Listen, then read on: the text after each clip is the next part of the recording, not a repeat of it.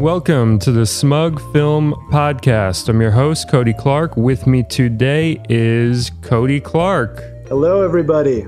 Clearly, you can hear that's a voice different from mine, so you can tell that there's actually a second person named Cody Clark on the show. I'm not just talking into a vacuum that's echoing. You know, this isn't just some weird dystopian, strange, surreal episode. This is an actual person I'm having a conversation with. And it's great to have you on the show, man. Good to be here. It might still be a weird dystopian thing. It might turn out to be that. I can't say. We can go for it. But all right, so let me retell a little bit of a story for the listeners at home. Basically, I got a Facebook friend request from some guy I didn't know. I didn't have any friends in common with. And I sent him a message just seeing if he was, a fan or if he was a robot or what was going on.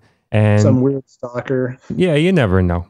And so he messages back and he's saying, like, are you the Cody Clark that's a film critic and podcasts and was on this podcast and this, that, and the other? And it was a podcast I'd never heard of. So my first reaction was like, wait a second, are my Smug Film podcasts getting like aggregated into some sort of like weird thing that's then turning them into other podcasts? Like, is it just some... Right. Like, I don't know if that exists. Maybe that exists. It's conceivable. Somebody in Europe or China. Yeah. So I Googled it, and no, it turns out that there is a film critic / podcaster by the name of Cody Clark, except without an E at the end. And he is our guest on the show today. So great to have you, man. It's good to be here. It's the weirdest thing. I've known plenty of other Cody Clarks, but never one who was that closely aligned. Last year I ran a marathon, and there was a Cody Clark who was in the same marathon. We had the same spelling and everything, and he finished faster than I did. But oh no! When they posted the standings, they gave me his time and him my time. So. Nice. It's like Jet Li's The One. Did you ever see that movie? Yeah, I did years and years ago. That was. I was working for Mr. Showbiz still at that time. It's a now defunct website. That was, 2001, I think? I think so, yeah. Yeah, I remember going to see that one in the theater in Los Angeles. That was one of the last reviews I did before Mr. Showbiz got rolled up and went to the internet graveyards. So yeah, the basic plot for those who aren't familiar with that movie is that there are all these Jet Li's.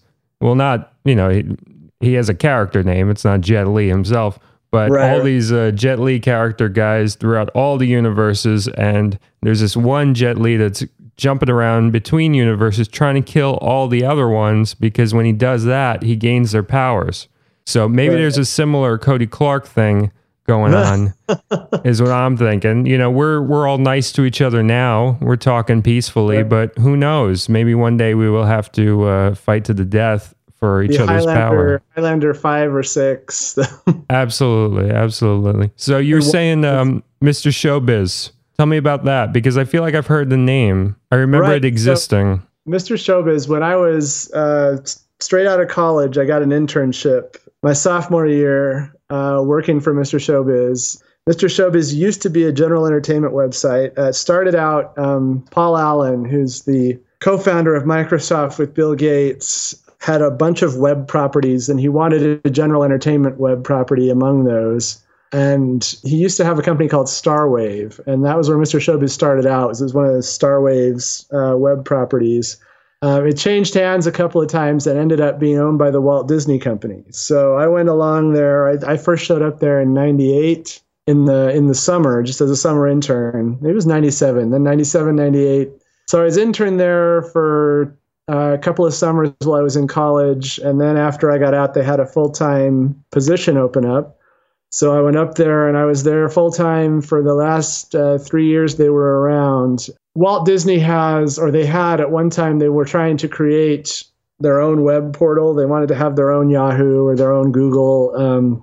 It's called go.com. A lot of the sites that they own still have go.com in the URLs. Like if you go to espn.com. Oh, yeah. Yeah, I've noticed that. Or espn.go.com. Well, Go was Disney's attempt to create a portal, and they lost a whole bunch of money on that. And it's a good name, though. Why couldn't it have existed? Yeah, It's like Google but shorter. Yeah, and they just there's a long chronicle of mismanagement and getting into the game too late and not really knowing what they were doing with the brand. But they had lost so much money, and Mr. Showbiz was just one of the things that had lost them money. It hadn't lost a lot by comparison, but it was back in the days when the only model that anyone had for making money online was selling ads, and they couldn't crack that with Mr. Showbiz. So after the dot-com bubble burst, and particularly after September 11th, they took a long look at a lot of their internet properties that weren't making money and just cut the cord on a bunch of them. And that was Mr. Showbiz fell into that. So then I had started out with them in Seattle, moved down to Los Angeles right before Disney pulled the plug. And then I went back. So I'm originally from Utah. Well, born in Seattle, but grew up in Utah. So I came back here and worked for a newspaper for almost 10 years as a film critic. Yeah, and I saw you're on Rotten Tomatoes. You got some reviews up there. Most of the stuff that's on Rotten Tomatoes is from Mr. Showbiz. Okay. I don't think any of the Daily Herald stuff. I was at the Daily Herald for a lot longer and wrote many more reviews, but that was after Rotten Tomatoes had kind of stopped. They had put in place a policy for a while where if you were a film critic, you go to them and say, I'm a film critic, and they hook you up with what you need to put your own reviews on their site. Right. Then stopped doing even that. And I was never able to get on there with my with the Daily Herald reviews. So over the course of being at Mr. Showbiz, I probably wrote a couple of hundred reviews, and some of those are still on Rotten Tomatoes, and you can find bits and pieces of them other places online. The reviews themselves haven't been anywhere online except once in a while you can find it in the Wayback Machine or something like that. Right. Yeah. I was looking for Mr. Showbiz stuff right now, and it's still amazes me, like the chunks of internet history that just kind of disappear. Like I remember a lot of like the AOL days stuff. Like I have friends that I met on like AOL keyword chats and stuff like that, and you can't find any of that stuff anymore. Yeah, they talk about how once something's on the internet, you can never get it back, but that's only as long as someone's paying for the hosting. Exactly. Yeah. So I'm looking at your Rotten Tomatoes right now, and something that just stuck out for me is that you liked Curse of the Jade Scorpion, which I like as well. I think it's pretty good. I did like Curse of the Jade Scorpion. It gets run down a lot among Woody Allen stuff. I know, it's cute. I really like that thing. Another movie that's a good example of this is the one by the Coen brothers, The Hudsucker Proxy, where they go back to kind of like, they make a 40s and 50s era comedy in the style that it would have been made in the 40s and 50s. I've always that. So yeah, it's a good vibe. I think that's a really gorgeous film of his. I think the production values, like there are a lot of these like maybe 90s, early 2000 production value things that like we took for granted at the time. Like an example I always use is like Showgirls is like a gorgeous movie visually, and like the camera moves and the lighting and etc. But it was all taken for granted at the time. And I feel like Curse of the Jade Scorpion, you know, the production values and how it looks, you just don't get that now on a film budget. You know, that's something that's really slashed as far as production costs. You look at like even Midnight in Paris, which I really, really digged, but Curse of the Jade Scorpion has a much better look to it just because it had that production value that you could still do. Well, and you get the feeling too that a lot of times people just kind of, that's the first area that they knock out of the budget. When someone tells them, okay, well, you can't have this much money, then they say, all right, well, we'll drop all of the visual aspect of it, and we'll just a lot of stuff now that just because you can do it with CGI, people assume that's a good reason that you should. Yeah, it's a it's one of those everybody else is doing it, so we can get away with it too. But then it just all gets lumped into like this pile of shit. You know. Yeah. Also, you liked Dr. Dolittle 2. You gave that a positive review. I don't know if you remember ever doing that.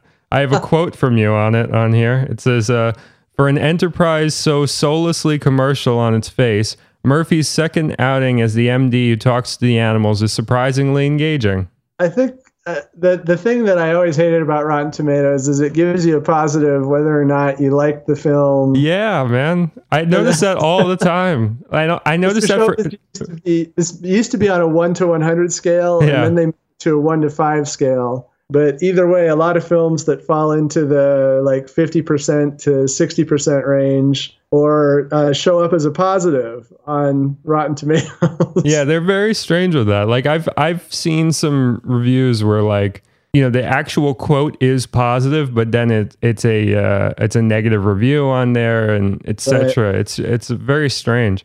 But I actually never saw Dr. Dolittle 2. That's a difference between us as Codys.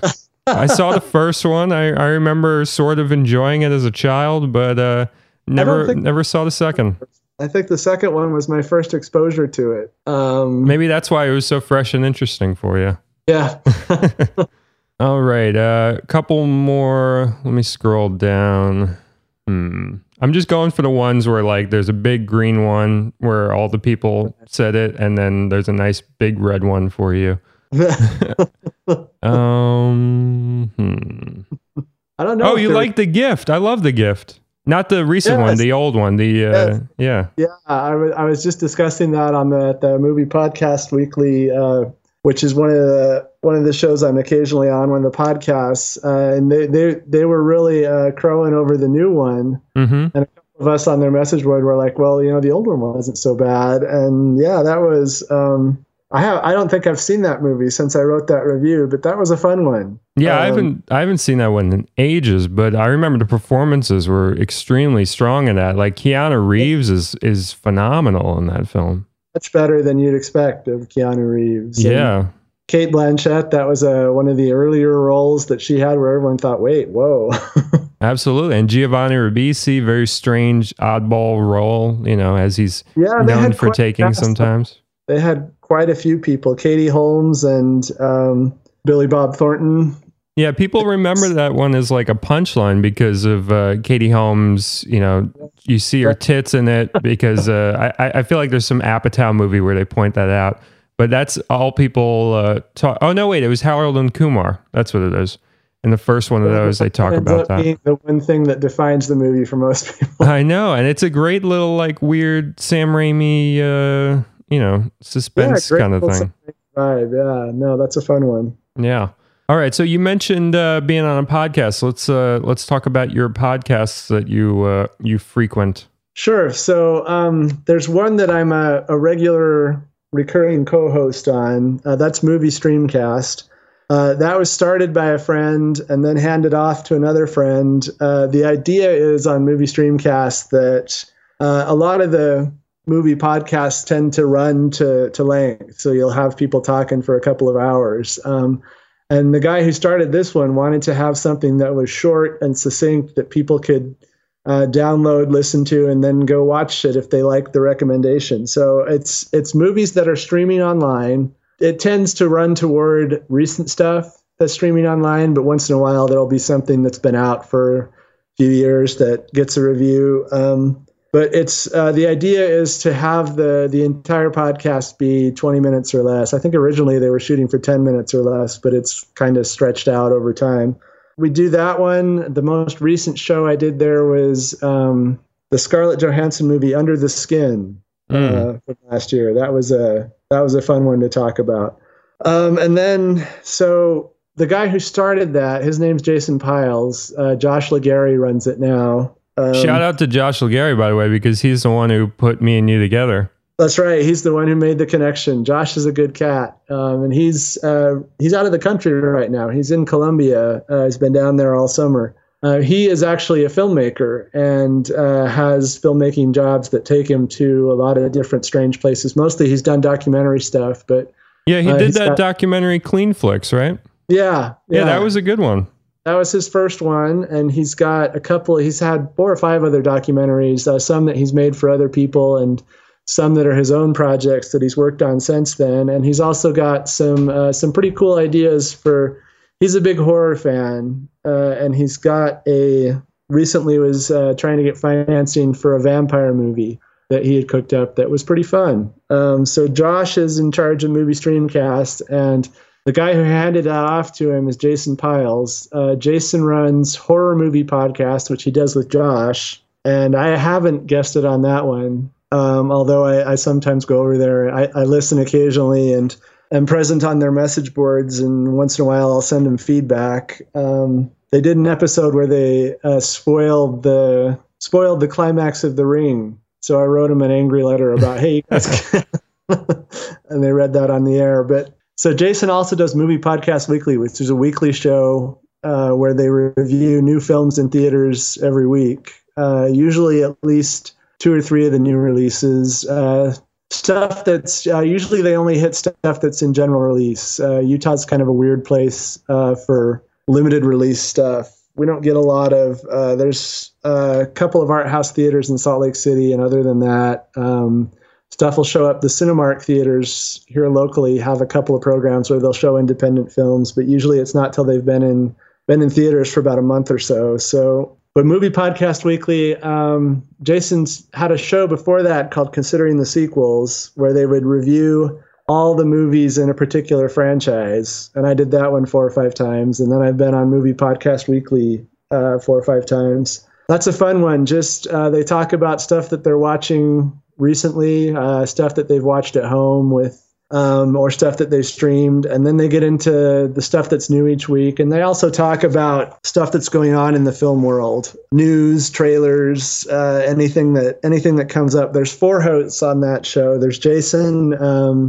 and then he's got 2 friends, Carl and Andy, that have been podcasting with him for 5 or 6 years now. And then they just recently added a 4th host who does a podcast called Geekcast Live, which is they're in Chicago, and they do stuff about just general interest geek stuff, comics, movies, books, and Geekcast Rye is the 4th co-host on Movie Podcast Weekly. So I don't have my own podcast or anything, and since I stopped working at the Herald, I haven't been too active in writing reviews. Now I work for a software company and was able for a while to publish a few reviews on one of the websites I run for them, and then haven't done anything for a while. So it's been kind of a dry spell for me recently in terms of film criticism, but hopefully with Movie Streamcast, we got a couple of fun ones coming up there, and who knows, eventually maybe I'll get into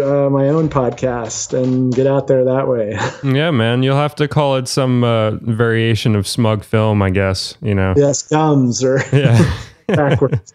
Absolutely.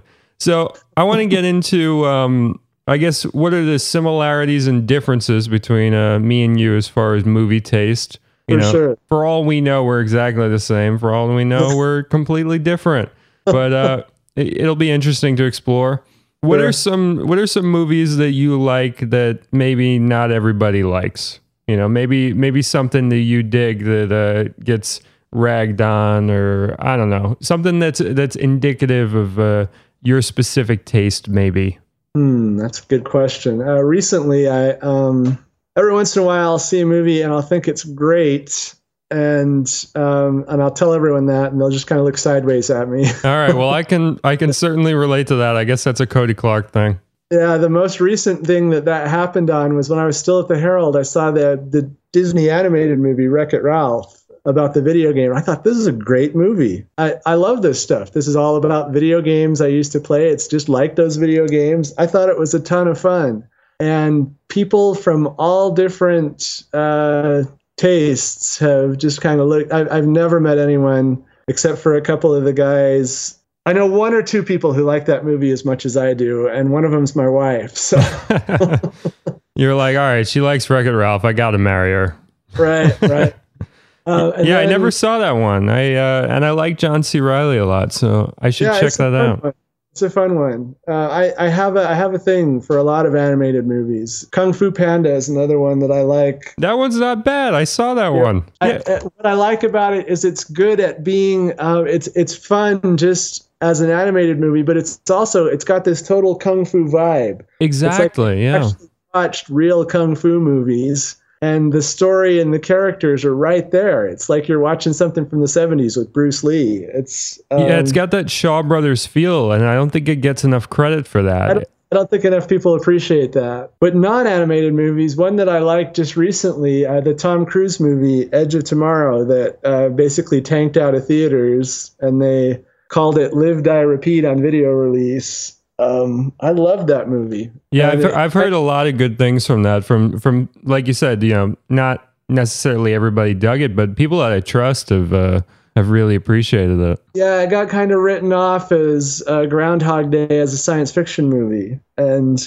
kind of brushed aside. And I thought it was, I mean, that does describe kind of the basic concept, but it's such a much cooler movie than that, and so fun. The idea that, and they really play around with it. The idea is that the main character, played by Tom Cruise, is gradually, and there's a lot of stuff that sounds like nonsense if you were to try to explain it, why this is happening to him.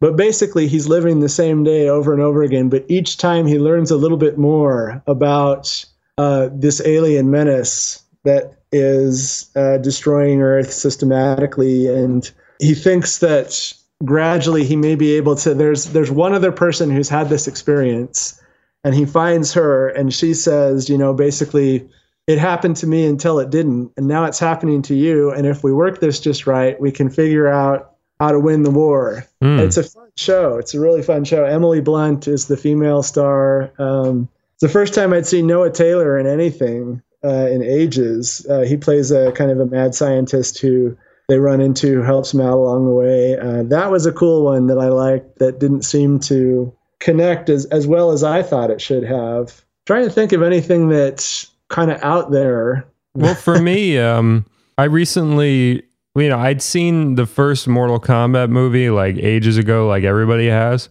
Right. But I never saw the second one until very recently. And I heard nothing but like bad things about it. But Annihilation? Mortal Kombat Annihilation. So I rewatched the first one on Blu-ray, and then I watched the second one on Blu-ray, and I fucking love the second one. Right. Have you ever seen it? No, I've seen the first one, not the second one. The second one is so fucking batshit insane, but in the best possible way. It picks up right after the first one leaves off, but like 3 of the characters are recast, but they're just like, fuck it, we're let's just pretend like they're who they are. You know what I mean? Right. Like it's so disjointed because you rarely see a movie where like it's such a direct sequel that it's literally picking up minutes after. But and then, they throw out the main cast. yeah. It's ballsy that they're just like, no, fuck it, let's just go with it, because you don't even have a chance to like acclimate. No, it's like right into action. It's like, we got to go somewhere, we got to do something. Let's fight, etc. And you got to appreciate it for that. But also the thing that I love about it is that all the effects, it's like it's just hodgepodge of like all effects. Like there's weird stop motion stuff, there's weird CGI stuff, there's horrible compositing where you're like, how did you even think that would work, kind of thing. Like, but it all works. It becomes like this singular vision where it looks like nothing I've ever seen. It's almost like hypnotic. And the pace of it is so breakneck that like every scene has an action beat. It's like, it's as though somebody heard like that thing of like, oh, an action movie has to have a beat like every 10 pages. But then they were like, fuck it, we'll just do it every scene. So it just goes and goes and goes. And it barely has a story, but I'm telling you, like, I was gripped from the beginning to the end. I don't know that I understood everything that was going on, but I enjoyed myself. I adore that movie.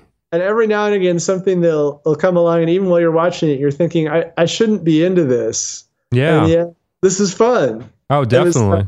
I kind of had that same experience with Bulletproof Monk. Right, yeah. You were when we were doing our little email back and forth, Bulletproof Monk came up, which I don't think I've ever seen. And I feel like I should have seen it at some point. So I think I need to watch it. It's not a particularly great movie in any sense, but you got Chow Yun-fat and you've got Stifler from American Pie. And Sean William Scott, yeah. Sean William Scott, yeah. And they're playing, kung fu duo who hook up and basically go to battle against the underworld of whatever big city it is they're in. It's probably New York. And there's Nazis involved. And it's sort of this weird smash up of all these things that don't really seem to go together. Kung fu and Nazis and inner city crime, and somehow it kind of feels like watching a Double Dragons video game as a movie. Right.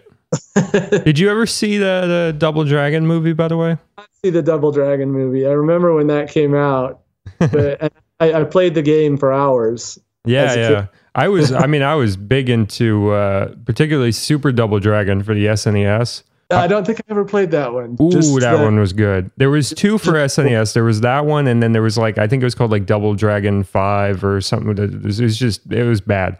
But the Super Double Dragon one, ooh man, that's good. I think you'll really, really dig that one. That's a Cody Clark thing. I will say it now. I know you'll enjoy it. Cool. I'll have to look that up.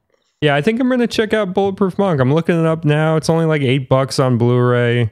It's probably cheaper used. You know, I might give it a shot. It's Netflix for cheap. Oh yeah, maybe.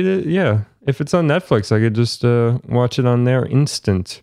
So, quick question: have you ever gotten compliments on your name? Because I have throughout my life. That's weird. When I was a kid, everyone assumed that my parents were from Wyoming because that was the big association with the name was Cody, Wyoming. So they're like, "Your parents from Wyoming?" No, I've never had anyone come up to me and say, "That's an awesome name." It's got something to it. It's I remember distinctly in like elementary school, a kid was like, "That sounds like a superhero name." Nice. It was like if there was like a superhero movie of my life, like I became a superhero at some point, that little clip would be in my like origin backstory. Like that would be like a laugh line in the film. It would be a kid saying, "That sounds like a superhero name." Nice little wink to the audience kind of thing. But yeah, it's a good name. I like it. You like your name, right? Absolutely. Oh, 100%. I've never wished my parents named me something else or thought I was boring or anything like that. I always liked my first name too. As a kid, like, you know, when you learn to like spell your name and stuff, like I liked the letters of it. I liked the simplicity of it. The C, the O, the D, the Y. I just enjoyed it. Very clean. Yeah. Yeah. No, you're not the 10th Jason in the classroom, or you don't have to be Tom J and Tom's S. Exactly. Yeah. I mean, those poor kids. Yes. It must have sucked being like a John or a Chris or something, and you're John C and John B and Chris J and Chris K and etc. You know, you get your own personality when you're a Cody. It's true. You have a little breathing room. Are you familiar? This jogged my memory. You know, when we were going to do this episode, but are you familiar with the actor Cody Lightning? No. There's an actor by the name of Cody Lightning. Isn't that awesome? And he was born in like 86, so he's I guess he's like 29, 30 now. And I remembered him like in random things when I was a kid. He was like an Indian actor, Native American. And he was in like just random stuff like around, mid 90s, early 2000s. I'm looking now. He was on like a couple episodes of Walker, Texas Ranger. He was on one X-Files, but I would just always see his name in like credits. Awesome. Yeah. But yeah, that was one of my favorite names ever, was Cody Lightning, because it was like me if I was like, I don't know, some superhero or something. Right. When you say that, when my wife and I first got married, we went on our honeymoon. For some reason, one of the things that we had liked to do to amuse ourselves was read bad romance, like really bad romance. There was this novel that we read that it was about this woman who she and her husband were part of a secret sort of like Interpol agency. They investigated international crimes that cross borders between nations. But so in this book we were reading, which is a hilariously bad book, but in the middle of the book, they run into this undercover FBI guy whose name is Cody. And now I don't even remember anything else. I don't remember his last name, except he's Cody and he's a Native American. And when he first arrives, the protagonist of the novel, who's the female character, she pictures him slinking through the forest in a loincloth with a black wolf at his side. That's like her immediate reaction to Cody, the Native American FBI agent. Nice. I have a suggestion for you and your wife, by the way. I learned this yesterday. You might know this already, but did you know that Fabio writes romance novels? I did not. Oh my God. I saw 2 of them. I saw two of them next to each other yesterday, and it blew my mind. That is fantastic. He writes romance novels. There was this one called Pirate and this one called Rogue, and they were sitting next to each other at the bookstore, and I lost my... I kept looking at it. I was like, there's no way, like, he wrote this. Like, it has to be, like... You know, it just says this on the cover so people will look at it and like... Personal assistant really wrote it. Yeah, on the back. No, but apparently he writes them. And he's on the cover. He's on the cover of all of them. And it's like, you know, it's that great, you know, artist rendering, you know, great sunset in the background. But it's Fabio. He writes romance. It's incredible. That's fantastic. Yeah, so you got to definitely pick one of those up for the little lady. Right. We'll see how that goes. That'd be fun. Yeah. All right. We are going to take a quick break right now, and we will be back with more show in just a little bit. See you soon. Hello, Smug Film fans. Did you know that Smug Film now has a voicemail box? Just call the following phone number: 718-395-9711 and leave a question or a comment about the show along with your name, and we may play it on a future episode. Thank you for listening, and now, back to the show. And now, Chloe Peltier reviewing a movie she's seen parts of while working at the theater. So I worked No Escape a couple times. That's that Owen Wilson one that everybody's freaking out because he's in a serious role. It's like, who cares? But these two guys came in. They both had these big dumb grins on their faces. They're looking at me and they're going, oh man, is this a bad movie? Because we love bad movies. And then they look at each other and smile. And then they look at me and smile. And they're like moving in sync. It's freaking me out and shit. And then I'm just like, I don't know. It's okay. It's got parts. There's some overacting, maybe in some parts. They're like, oh, good, overacting. We love overacting. Oh, man, I can't wait to make fun of this. Can't you not wait to make fun of this? I'm just like, all right, guys, have fun.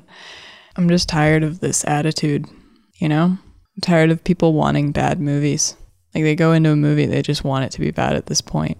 Where's the fun in that? It was fun for like 2 seconds when we were teenagers. Get over it. Thanks, Chloe. And now, back to the show. And we are back. All right, we've seen some good stuff in the theaters lately, and we're going to be talking about that, give it a little double Cody Clark perspective. You were telling me you saw Far From the Madding Crowd. Yeah, that's the... so it's... you kind of have to be in a Thomas Hardy kind of mood for that one. A lot of people don't like Thomas Hardy just because they got forced to read Tess of the D'Urbervilles in high school. But this is it's based on one of his other books, and it's directed by Thomas Vinterberg, who's one of the Dogma guys. Yeah, he's a really interesting guy. He's done some very out there stuff, and he's always it seems like he's always trying something new.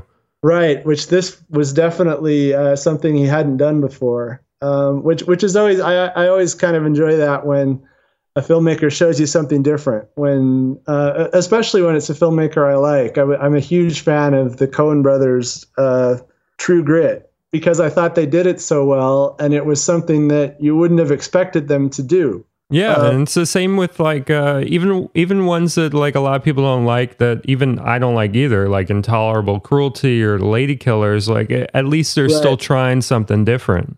Right. There, I didn't enjoy either of those two very much. Of course not. It's cool that they're doing something that it's not quite the same old thing, especially the Lady Killers. And that was fun just to see Tom Hanks doing something way outside of his comfort zone. Exactly, yeah. But so Far From the Madding Crowd, the thing that strikes me about it the most is how visually gorgeous it is. Well, even just the poster. I don't think I've seen a trailer for it, but the poster is exquisite. Right. It's and Vinterberg has, a lot of the Dogma guys, I think, by making all those films with natural lighting and working within those constraints, learned a lot about visual composition that other people maybe don't get as much education in, that kind of passes other people by because of the convenience in a lot of ways of modern filmmaking. But it's a story about an independent woman for her time, who ends up courted by 3 different men over the course of a few years. One of them's a farmer. One of them starts out as a shepherd, and then there's a series of events that kind of leaves him as a hired hand. And then there's a third guy who's a soldier and sort of comes to the relationship after some personal tragedy in his life. And there's all 4 actors, not Mads Mikkelsen. Who am I thinking of? It's one of those guys. He plays the shepherd. Michael Sheen plays the farmer. Mm-hmm. Carey Mulligan is the heroine of the piece. And this is going to drive me nuts. Hold on a second, I'll look it up.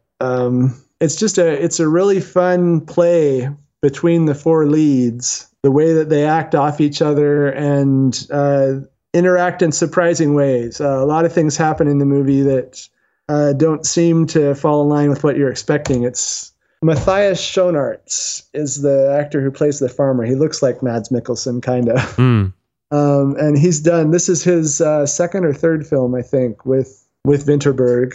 And it's this really interesting love story where she kind of forms an attachment in different ways to each of the 3 of them. And then one of those attachments ends up being the one that endures, and the other 2, for various reasons, don't work out. Gorgeously filmed, really fun story with some excellent acting. Particularly Michael Sheen is really good. Matthias Schoenaerts and Carey Mulligan, both excellent. It's Tom Sturridge is the 4th main actor. He's a British guy, done a few things. And there's a very small part by Juno Temple. But it's a really there's a lot of it's period piece, so you kind of have to be in the mood for that, I guess, to really go down that road. But it's a fun movie, and one that where did we see it? We saw it at the Second Run House. There's a dollar movie. Oh man, you just made my mouth water. Yeah. You have no idea how expensive movies are in New York City. It's insane. Yeah, and this is they started out as a dollar movie, and they would have 50 cent Tuesdays. Many years ago, I had a freelance gig for 2 or 3 years writing in the newsletter for movies.com. And one of the things I would do on a regular basis is I would go see each week a different movie for 50 cents. Oh my God. Newsletter. Yeah, their discount price now, they've gone up a little bit in recent years. Their cheapest showing now is $1.50. It's still awesome. It's a great way. You have to wait for things. They don't get there right away. It's second run theater. But right. It's a great way to still go see a movie for cheap. And the theater's a little bit run down, but they replaced all the seating there recently, and they've upgraded some of the auditoriums. And it's close enough that we can actually even walk there if we've got an hour or so on a Saturday afternoon. So it's a fun way to pass the time. That was where we saw that. That sounds awesome. Yeah.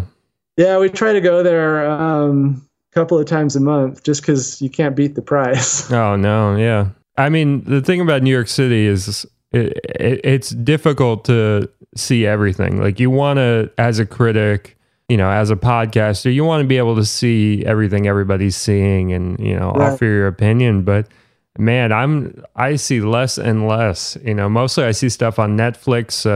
We have a really good library here, so we get stuff pretty quickly on DVD at the library, and I can see stuff that way. But man, public libraries are great. That's an underrated way to catch up on stuff. Yeah, dude. I've been a big proponent of that. I love what the library's doing now with DVDs because it's like your ideal movie rental place. It's become the best video store. It really has. It really has. You get a good library where someone's been developing the collection for a lot of years. It's like those places like Scarecrow Video in Seattle where you used to go and find anything you want. Exactly. It's disappearing. Yeah, and it's free.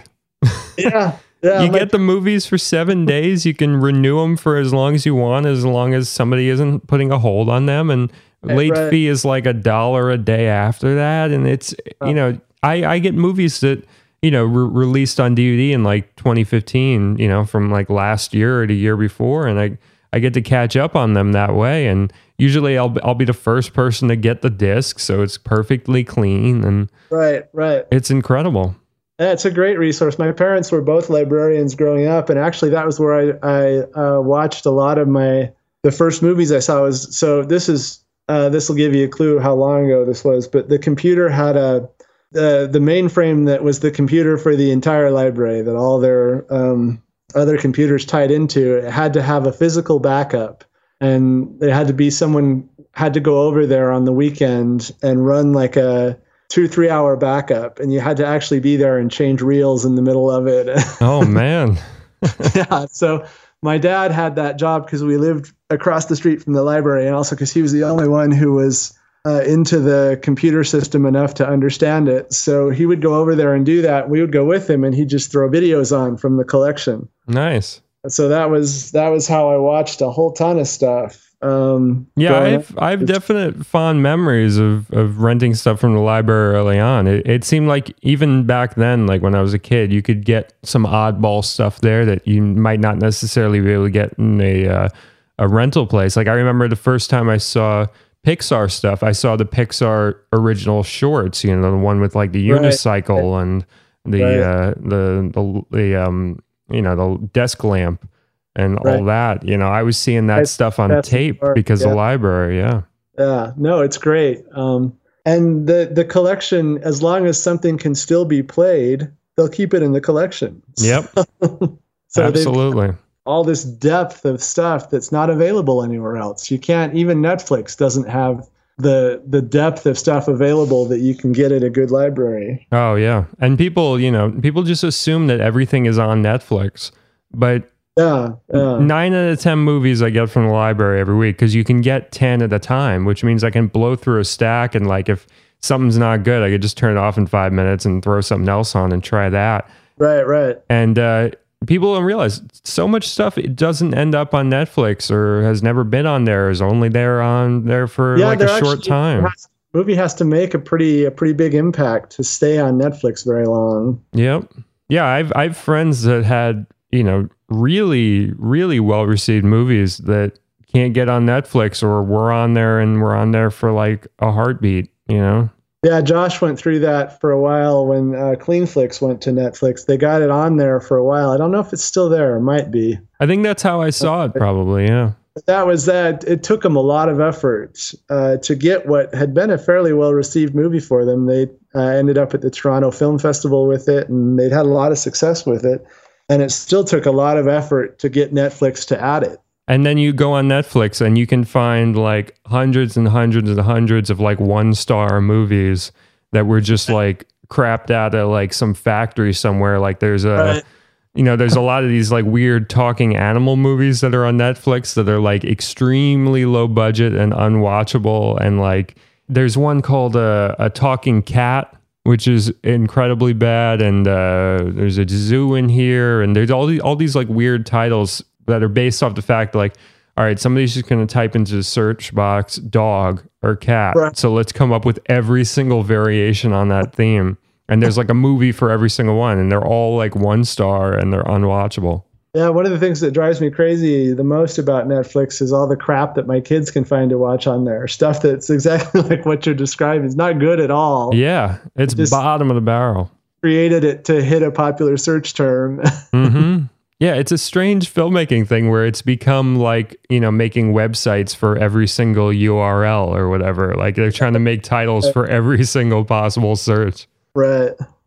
Did you see the Jane Eyre adaptation from a couple years back that Cary Fukunaga did? Did you like that one?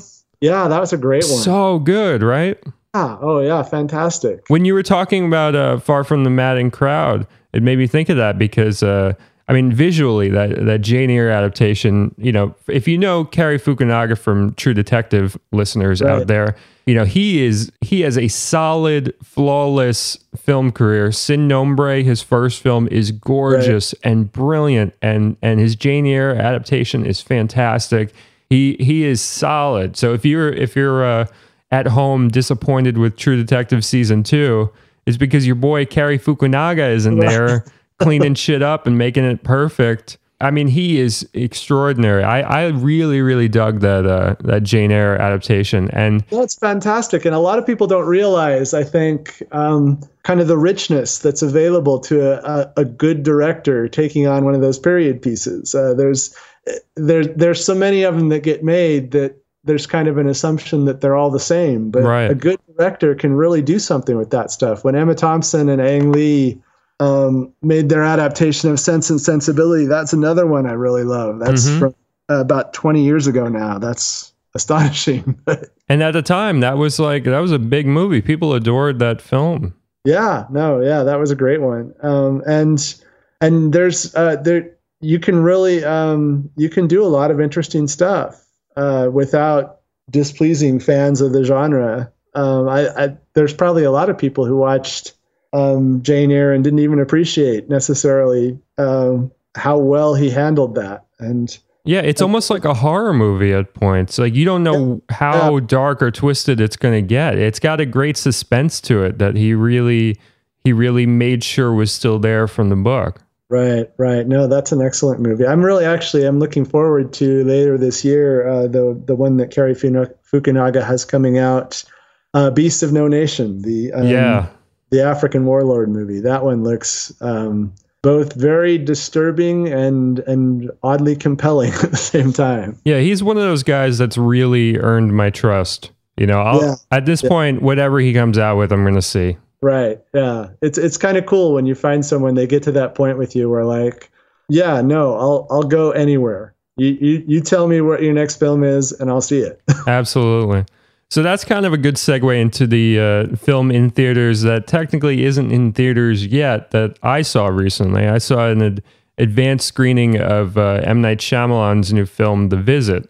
And Shyamalan, he gets a lot of hate, but I've always been a fan of his. Even his like so-called lesser films like Lady in the Water and The Happening and The Village, I still think they're pretty good. I think they have qualities to them that do work, that people that hate on him kind of just, you know, it's the equivalent of putting their fingers in their ear and they're like, la, la, la, la, la. They don't want to admit that certain things work in those films. Like The Happening in particular, cinematography by one of my favorite cinematographers, one of the greatest of all time, Tak Fujimoto. You watch that movie on silent, you watch it on mute, it's told visually so perfectly well. He's a master cinematographer. He's one of the best, absolutely. But that movie gets, you know, shitted on a lot because, you know, it's dumb in places, but you know, everything he says about it, he's like, I was just making a fun B movie. And I don't think people really accepted it as that. It was right before The New Girl with Zooey Deschanel. So it was right before people were really into her as like this comedic talent. And it was right before people were into Mark Wahlberg as a comedic talent. It was right before the other guys and a couple of those other fun ones. So people took his acting as just like bad and stupid. And people took her acting as bad and stupid. And I think history has proven that they were actually pretty deliberately comedic and pretty self-aware of what they were doing. And I think that movie works on a lot of levels that maybe if people revisited it, they would dig.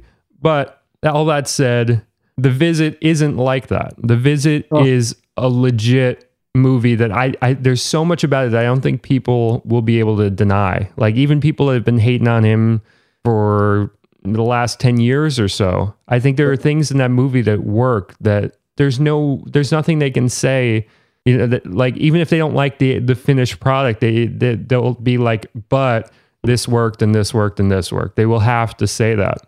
It's a found footage film, and the typical thing with found footage films, except for Blair Witch Project and Cloverfield, is that a lot of these found footage films are very one note. You know, it's one vibe for the entire film. It's basically, you know, a third of a movie. It feels like almost. It feels like just one act that never ends. Right.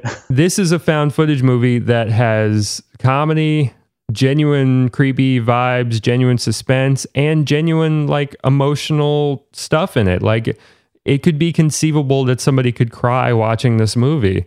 It hits on that point, and I think, you know, M. Night is such a well-rounded director and writer. Sixth Sense, very scary, very eerie film, and also extremely emotional. And right. I saw that one for the first time. That was when I was still working at Mr. Showbiz, and I saw an advanced screening. It was like 6 weeks before. Oh, wow. Yeah. So I saw a way early screening of that. I had no idea what it was about. I don't think there were even like very many trailers in release at that point. Mm-hmm. And it was, I just went in completely cold, which is an experience I wish a lot more people could have with that movie, because I think they'd appreciate it a lot more. Now it's like the classic, almost to a greater extent than The Empire Strikes Back, the classic movie that shocks you with the big reveal. Exactly. It's the classic example of a twist. But the thing about that movie is that people that even know the twist, the movie is told so well that you kind of forget the twist as you're watching. You can. He's very good at that. And even the movies that people don't like as much, he's very good at creating an atmosphere. Mm-hmm. Creating a mood and kind of getting you to go with him, whatever the mood is that he's going for. He's really good at drawing you in and kind of bringing you along so that you're feeling the vibe. Yeah, the Visit is really good early on, setting you up for a particular vibe and then easing in strange things as it goes on. The basic gist of it, it's about two kids who go up to their grandparents' house, and they're hanging around there, and one of the kids is making like a documentary about it just on her little DSLR. And it's grandparents that they've never met before. There's an estranged relationship between their mom and the grandparents. Oh, nice. But the grandparents want to see the kids, so they bring them up, and they're alone with them. And they're basically just filming their grandparents while they're hanging out with them. And grandparents, they can be kind of strange sometimes. And everybody's dealt with grandparents that have, whether it be Alzheimer's or dementia or some sort of behavior that's just a little strange.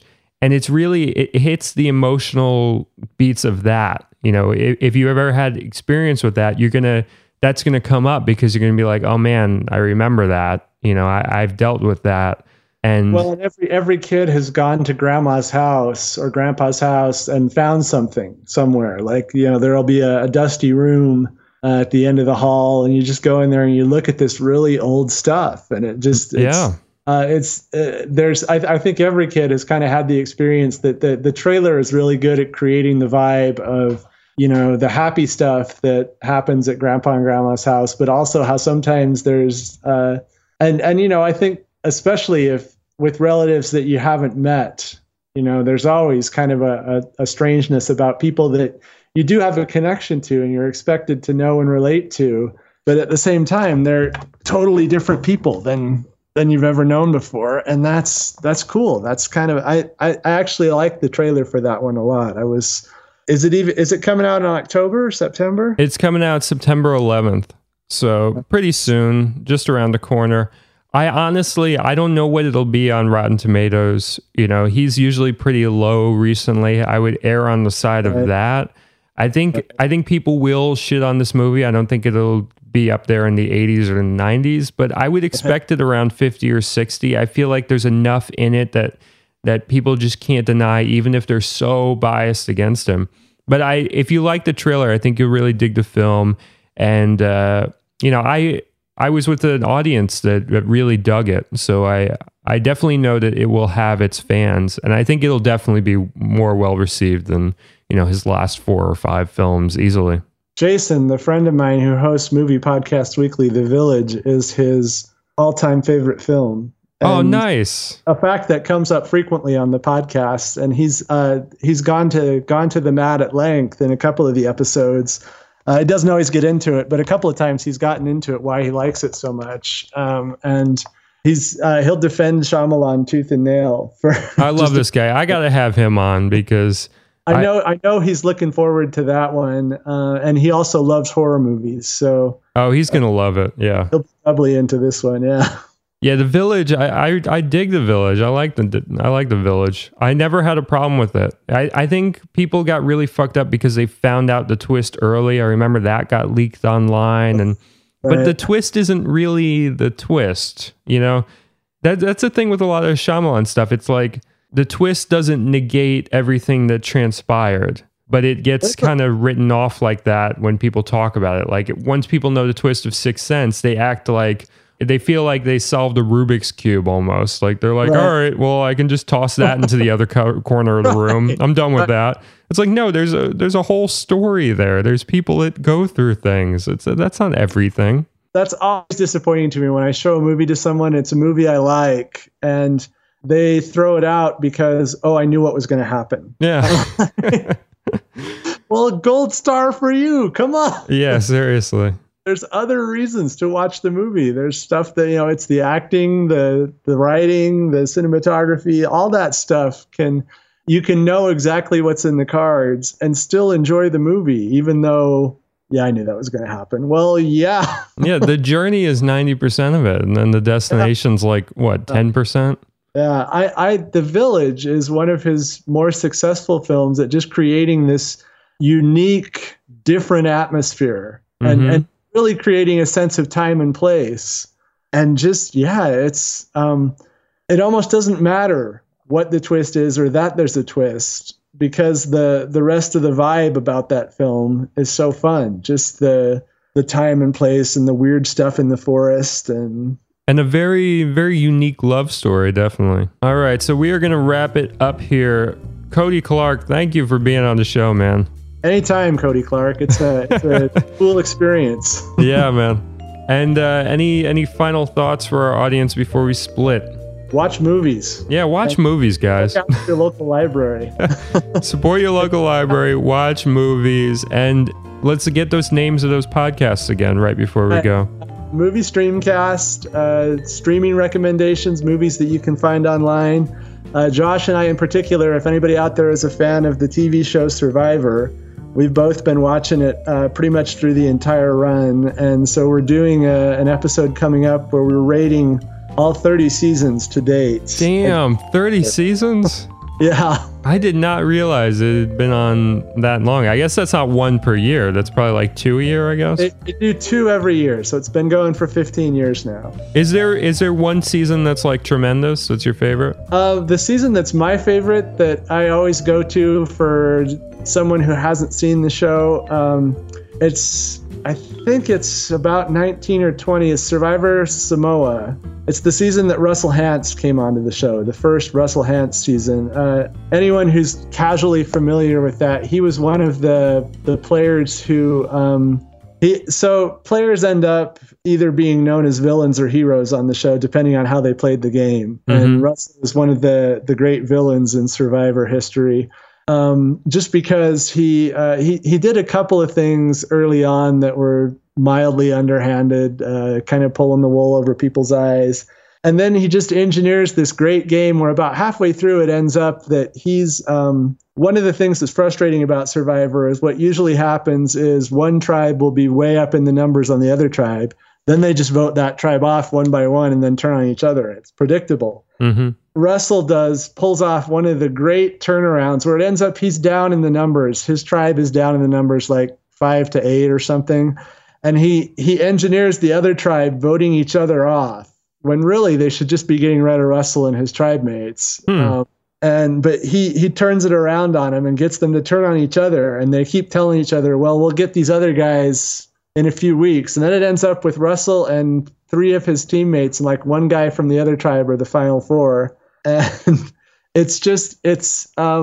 what makes that show fun is watching people convince other people, well, work with me on this, vote my way on this. And then, and he's a master of that. And he basically uses one member who's kind of been left out of the other tribe as a wedge to split the entire tribe, and then gets control with this other member, and then it's his game, and it's a really cool, it's a fun season. Nice. And people who haven't watched that show tend to kind of look sideways at it, like, oh, that's just one of those dumb reality shows. But Survivor is a ton of fun if you have any sort of interest in any of those survival shows that are popular now, like Naked and Afraid or Bear Grylls or any of that stuff. If you like that aspect, Survivor has that aspect of it. And then it's also got the people voting each other off and turning on each other aspect that all of the other reality shows like Big Brother have. So it kind of combines those two vibes. It's a lot of fun. Yeah, I remember watching the first one and maybe the second one too when I was a kid. And I enjoyed it when I watched it. I guess I just fell out of the groove of it. I don't know. But I was a snob at first. When it first came out, I deliberately didn't watch it. And so I met my wife about the 5th season, and I said something dismissive of her because she watched the show, and she was, and that made her mad. And so then I was like, okay, I got to diffuse the situation. And so I admitted that, okay, I haven't seen it. I don't really know. And so she made me watch the 5th season. I was hooked and have watched it ever since, and have recently gone back and watched the first 4. So. Nice. So you've watched pretty much every season then, right? Yeah. Nice. And that's the premise of this episode we've got coming up on Movie Streamcast, is which season of the 30 that have aired is the best. And we're certain to disagree about that. So that'll be fun for anyone who likes Survivor. Yeah, that's cool, man. And Movie Podcast Weekly, I'm not on that one as much, but it's a fun show for anyone who likes movies, likes to hear people talk about them. Those guys have a really nice interplay, kind of a 4-man weave thing going that it's just a ton of fun to listen to. And they talk about a lot of cool movies. They talk about the latest movies that are in theaters, but they also talk about a lot of stuff that they have a lot of themed episodes where each of them will pick 5 or 6 movies tied to a certain theme, whether it's like movies from the 90s or greatest movies about the human spirit or whatever it is that they're doing that week. They'll bring in a lot of movies that, so it's a great show to see, even if you're not all that into what's new in theaters. It's still a really fun listen. So those two I would definitely recommend to anyone who likes movies. Cool, man. And that definitely seems up the alley of our listeners. So I think they'll get a kick out of that. Excellent. Thanks for coming on the show. We'll definitely have you back on in the future, and great talking to you, man. Yeah. Alrighty. Thank you all for listening. See you soon. Bye-bye.